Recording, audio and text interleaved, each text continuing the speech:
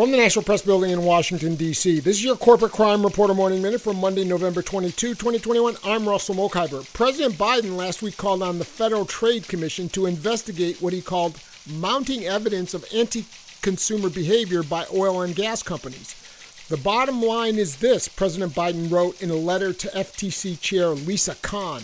Gasoline prices at the pump remain high even though oil and gas companies' costs are declining. The Federal Trade Commission has the authority to consider whether illegal conduct is costing families at the pump. I believe you should do so immediately. Prices at the pump have continued to rise even as refined fuel costs go down and industry profits go up, Biden wrote. For the Corporate Crime Reporter, I'm Russell Mokhiber.